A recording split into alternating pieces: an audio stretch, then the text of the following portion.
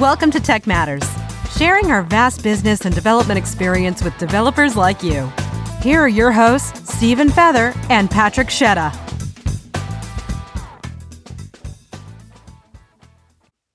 So you've decided you need a product.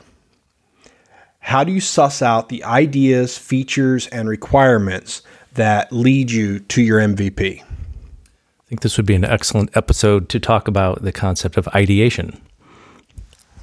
That's a new word.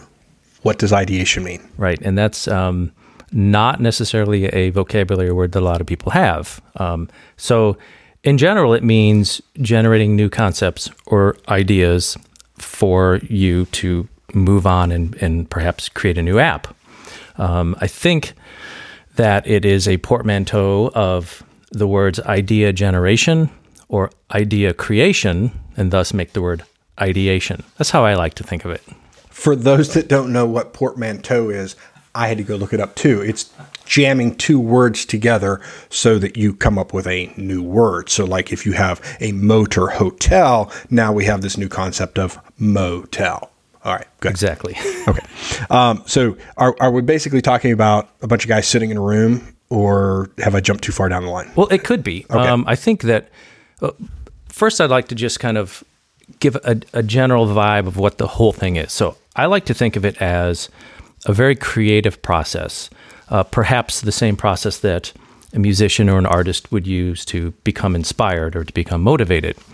I remember one time I was speaking with Jim Peterick, who is a famous songwriter. Look him up. He's wrote a few songs that you know. And he was playing a new song just on his acoustic guitar, kind of saying, hey, check out this new song I wrote. And he was saying the motivation for it, you would never guess how I got inspired for this. And it was a love song or something. I don't specifically remember. But he says, one day, I was helping out with chores and I was vacuuming and I turned off the vacuum and I put it down and I went and wrote the song. His inspiration came from something totally unrelated to what he wasn't even trying to write it. He was just doing something every day. And that's how a lot of artist type people become inspired, is they'll just go for a walk. They'll go turn their brain off and go watch a TV show maybe that they never watch or something. Just kind of turn it off and let your background threads in your brain just come up with it on your own.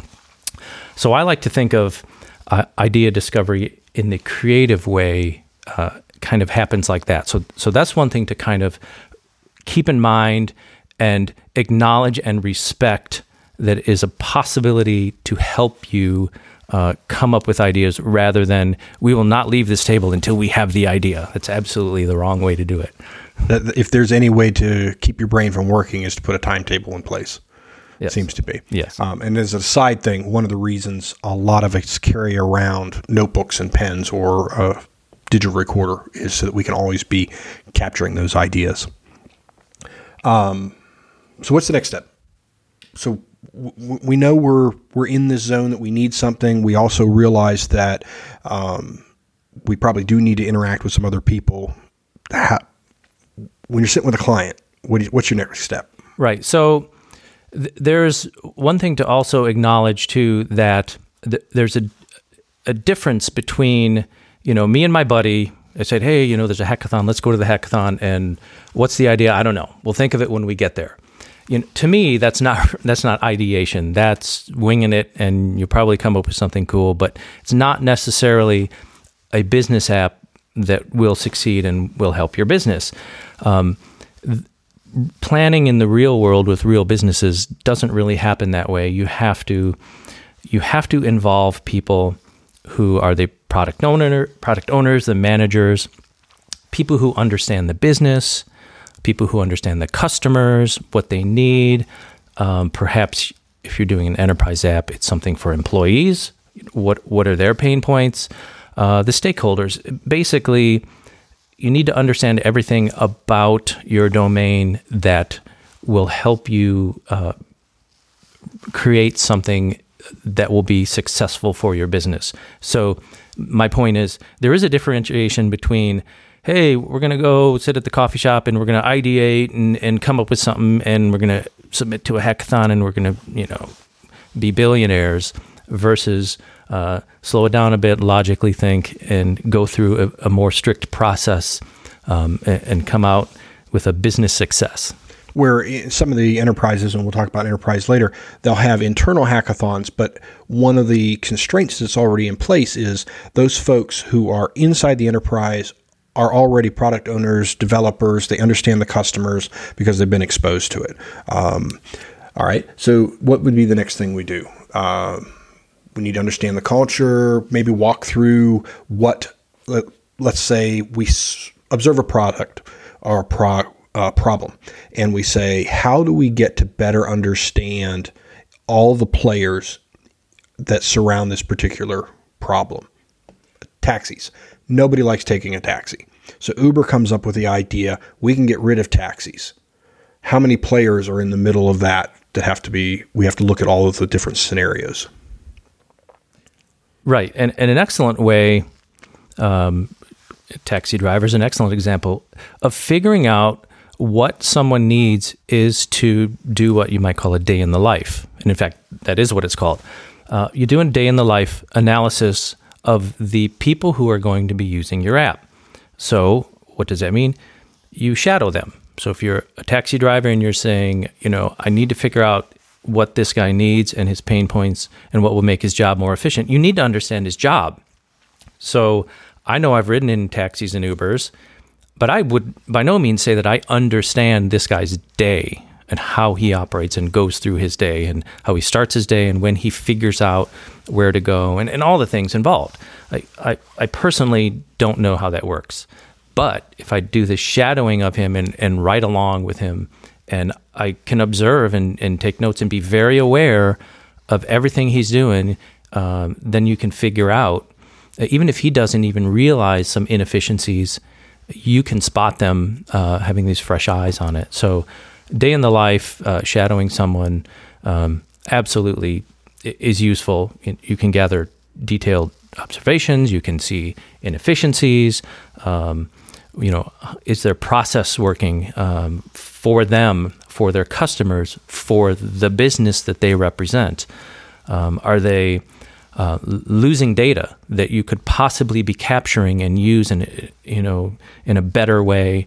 Not even just analytics, but maybe if they just capture one piece of data about a customer, you capture that data for all customers, and you have a whole new reveal of things to make your business better.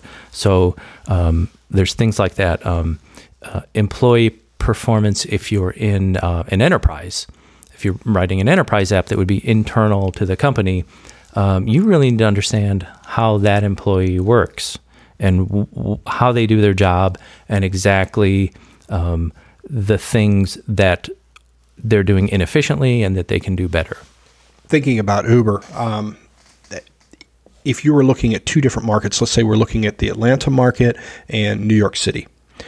As a consumer, I really don't have a pain point that requires Uber when I'm in New York City. I can walk up to the curb, I raise my hand, and one of a million yellow cabs drives by and one stops and picks me up and takes me where I'm supposed to go. And I've never had a bad experience hailing a cab in New York. Atlanta's a different story because we don't have as many cabs. Our streets are different, and Uber does seem to work a little better here or be more likely to be used. So we're talking about not just looking at one particular small market, but does your idea stretch across multiple days in the lives of different people?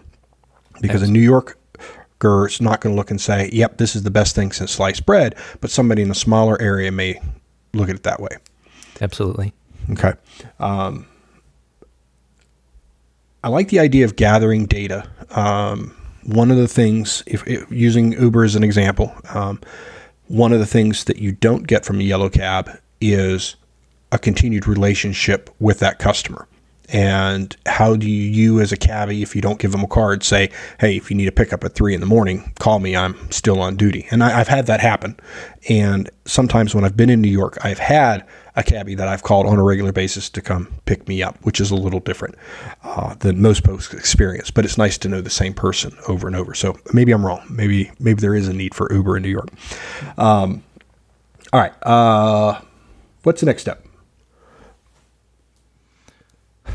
I think along with knowing how someone does their job, sometimes there are UX features for an app that are inherent to the job. So you don't want inefficiencies in your app. So if you are in some service organization that perhaps they have to enter some data in or something like that,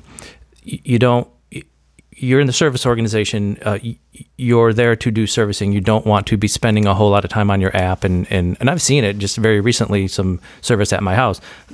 The guy's going back and forth and swiping, and I don't know how to use this app. I've heard him say that so many times. So UX features inherent to the job are extremely important to discover.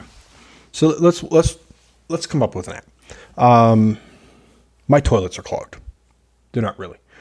Toilets are clogged. So the first thing I think is I'm going to go on Google Play and I'm going to open it up and I'm going to look for a plumber app.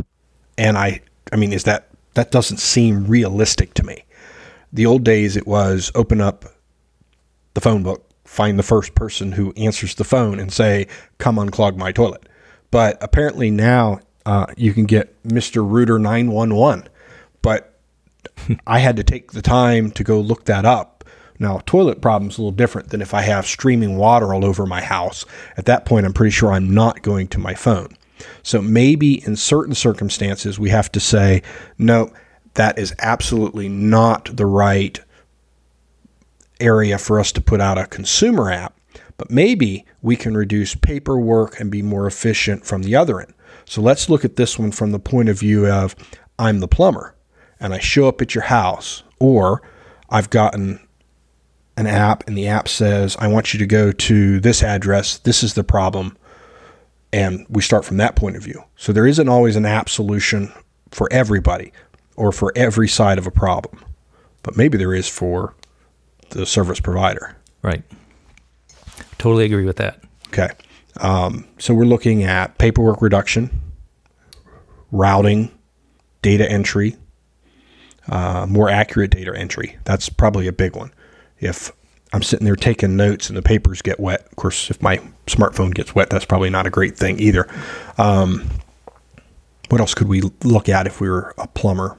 Well, you could also look at from the company tracking the person's schedule and vehicle and thing like that. I called for this service to come to my house, and they said, we're going to show up between 12 and 6. Well, it was 10 minutes to 12. I figured I had some time to run out. I think I went for a jog or something. And at the end of 1 mile, I look at my phone and I have a message that says the technician's on their way. And, for them, that was the best scenario to route them to me. So I responded back and said, I'm not home. Can you give me another hour? And they said, okay. So they, I assume, routed them to the next most efficient way to get to me. And I didn't even care if I got 4 people in front of me, as long as it worked better for them and I got the person there. Okay.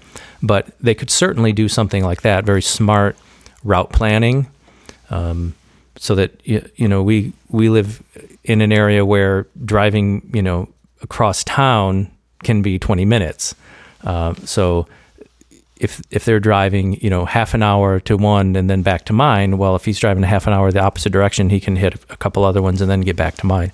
So from the company point of view, route planning, technician tracking, live technician tracking would certainly be something beneficial to them and beneficial to you as a consumer as well, because you weren't available now, but will be available later. Yes. Yeah, I've never understood the 4-6 hour window thing. I mean, I understand as a planner that you're blocking 3 slots a day or 2 slots a day, but from a consumer point of view, it's the most frustrating thing in the world.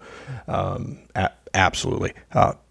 Parts, that's a big one. We know that you need a water heater replaced. We already have photos of what it looks like, so I know what I'm getting into when I show up as a plumber, and I need to check and make sure I've got what I need on the truck, so to speak.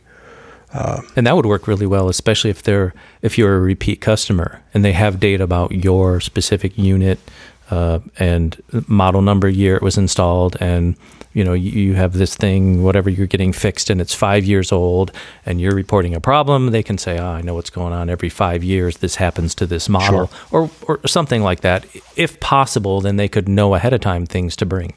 Actually, here we have that. When the house was originally built that I live in, one of the problems was they didn't require expansion, either blowout valves or expansion tanks. So when pressure comes from the city, it would blow up water tanks. That's a bit of a concern because it can take people with them. If you've ever watched the YouTube videos, water under pressure does amazing things inside of a 50-gallon water tank. And so when they were coming out, they said, do you have an expansion tank? I said, no. And they said, do you have room to put one in? I said, I'm pretty sure we don't have room to put one in. It's in a little closet next to the laundry room. And so they said, can you send us a picture of what it looks like? And so before they had gotten here, the guy had already drawn up a design of what he was going to put in. So instead of an expansion tank, we have a series of valves that blow out to the outside. But that was very convenient because he didn't have to spend a whole lot of time here trying to jury rig something, and he could bring all of the parts that he needed to replace and get it working for us. So that was a very cool use of technology there. So we've got an idea, and what's the next thing? I mean, we can't just go to market with this yet. We just have ideas. We've bounced stuff around, wrote it down on paper. Yeah, and it's important to remember that while you're in the ideation phase, you're not just going right to market. You still have to respect the whole process that we've been talking about and will continue to talk about, rapid cycles and things like that. But you have to do your market analysis. So it's really wonderful if you're an internal enterprise app and all the people who are affected are there and can and bring up issues. But if you're doing something for the consumer and you're like, yes, this is a great idea, you really have to run it by the market. If you've done a day in the life, then you probably have that information already, but you don't always get to do that. So ideation phase, you still have to do market analysis, analytics if it's appropriate at that point, but you still have to do that step. You can't skip it. and that would apply to whether we're sitting in enterprise or small company. Either way, you need to figure out if there's value to what we're planning on doing. Part of that value comes from deciding how rich the feature set is. So through the ideation process, through the day in the life, next step to sit and create a feature list? Yes. So you kind of need to come up with the definition of what your features are. You need to make sure that they're leading you to a good reference point of a minimum viable product. Okay. Rather than, wouldn't it be great if we put this on the app? No, you can't do that. You have to still think within your bounded process. I mean, whether you're doing agile or however you want to describe it, you still have a process you're following for maximum efficiency and minimum dollar waste.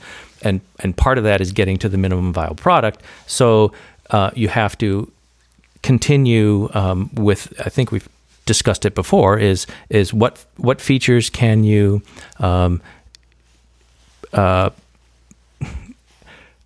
possibly include now. You have to evaluate which features, what's the value and what's the weight of including these features, and perhaps those will be phase 3, and we still have to get through phase 1 yet. So there definitely, feature discovery is part of the plan. Okay. And if I'm in an enterprise, I have a better understanding of the big money picture and the value for some of those features than if I'm a startup. Probably have more data to fall back on there. Yeah, definitely. Enterprise is definitely has some different process that you can do rather than apps for plumbers. Enterprise has a whole different thing that we can discuss on how to do the ideation. An enterprise they're already very organized, very bureaucratic, set in, this is the way we kind of work, not exactly agile very much. We have a standard process. So let's talk, as we finish up today, let's walk through what that would look like, because we've kind of bounced around ideas if we were sitting with a new idea. But let's say we're an enterprise and we're trying to move into a new market or adjust a market or become more relevant in the market that we're in. What would that look like for an enterprise? Where would you start?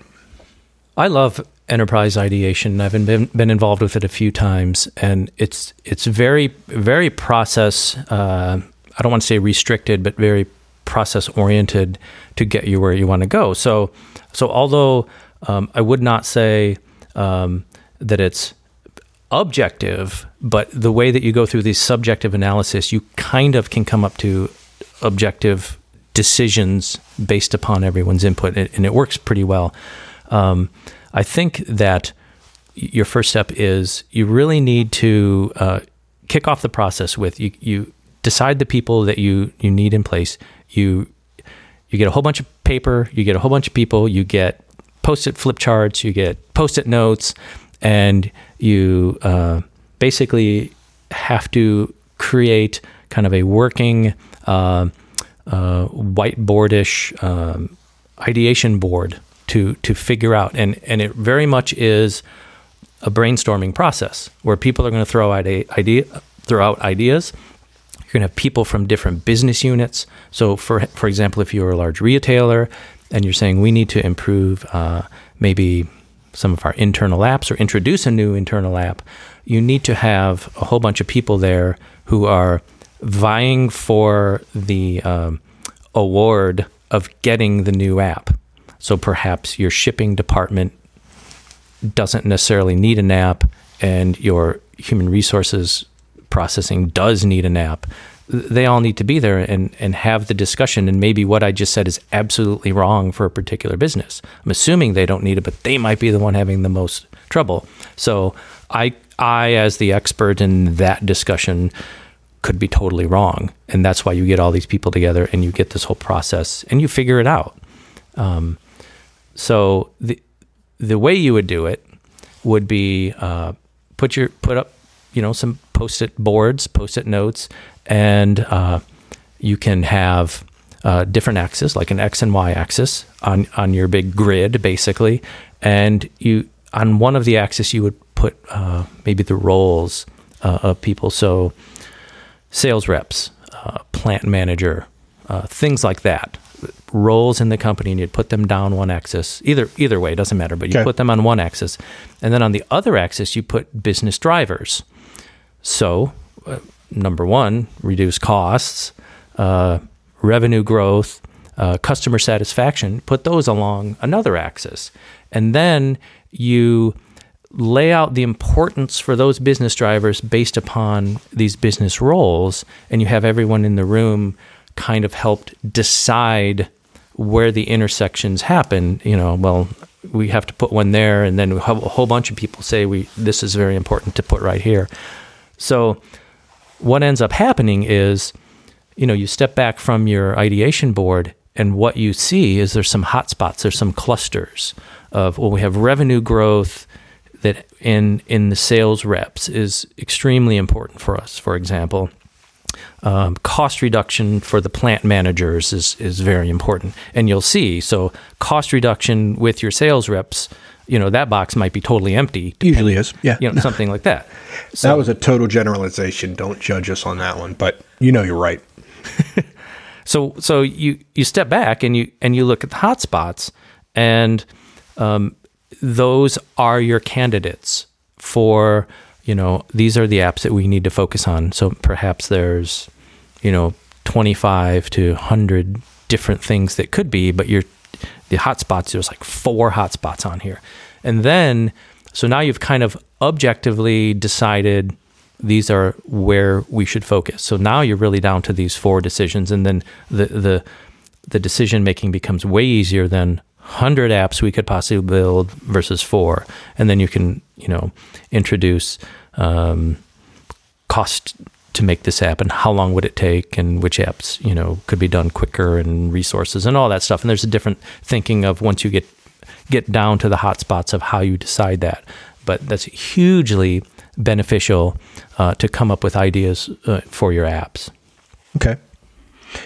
If there was one last thing you wanted to say to somebody who was thinking about setting up ideation, what would that be? I know that was a question out of the blue. I think that embrace the creative process. like I talked about. I come from a background, an artistic background in music. And I absolutely, a long time ago, embraced the creative process where I'm going to step away. And I've even worked in an office that was in a high-rise in downtown Chicago. And every once in a while, I'd just stand up from my desk and go stand and stare out the window. And everyone would be like, what's the guy doing? What he's doing is coming up with the next best idea of how to make this code work better, although it doesn't look like that. So embrace the creative process. Don't feel like you're stuck. Okay, we've scheduled this meeting for 10 o'clock, very enterprisey. Schedule it for 10 o'clock. Lunch is coming in at noon. And by 1 o'clock, we better have the ideas or you're all in trouble, or you won't get your bonuses. A huge enterprise motivation is bonuses. That's absolutely the wrong way to think of it. So embrace the creative process. Don't restrict yourself to the timeline. Obviously, the timelines are involved. You can't go for 6 months. But if you're like, here we are, here's part of our one day, we have to be done, you're going to fail. And you also need to think of it in a bigger way rather than the guys at the hackathon.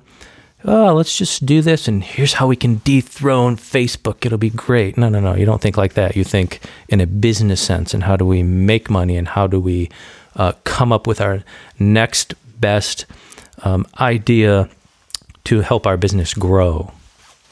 Excellent.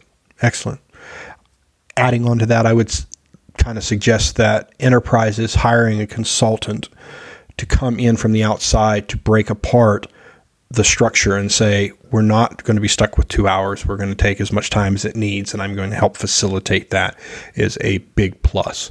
Has a huge advantage to bring a consultant into an enterprise or a startup, somebody else with a different way of thinking. I hugely agree with that. I think that if you have long-timers at an enterprise, everyone's kind of stuck in their roles, their day-to-day, and you're going to get the pushback of, the consulting company's coming in, who are these hot shots, high-paid, blah, blah, blah. These are the guys who are actually going to help you. You have to respect that they are the experts. They are working efficiently to help you come up with ideas and help you make money, and respect them, give them your time, give them your, open yourself to them, and good things will happen. Absolutely. And those are our thoughts on ideation. We appreciate your time. Thank you for joining us. Have a good afternoon. Thank you for joining.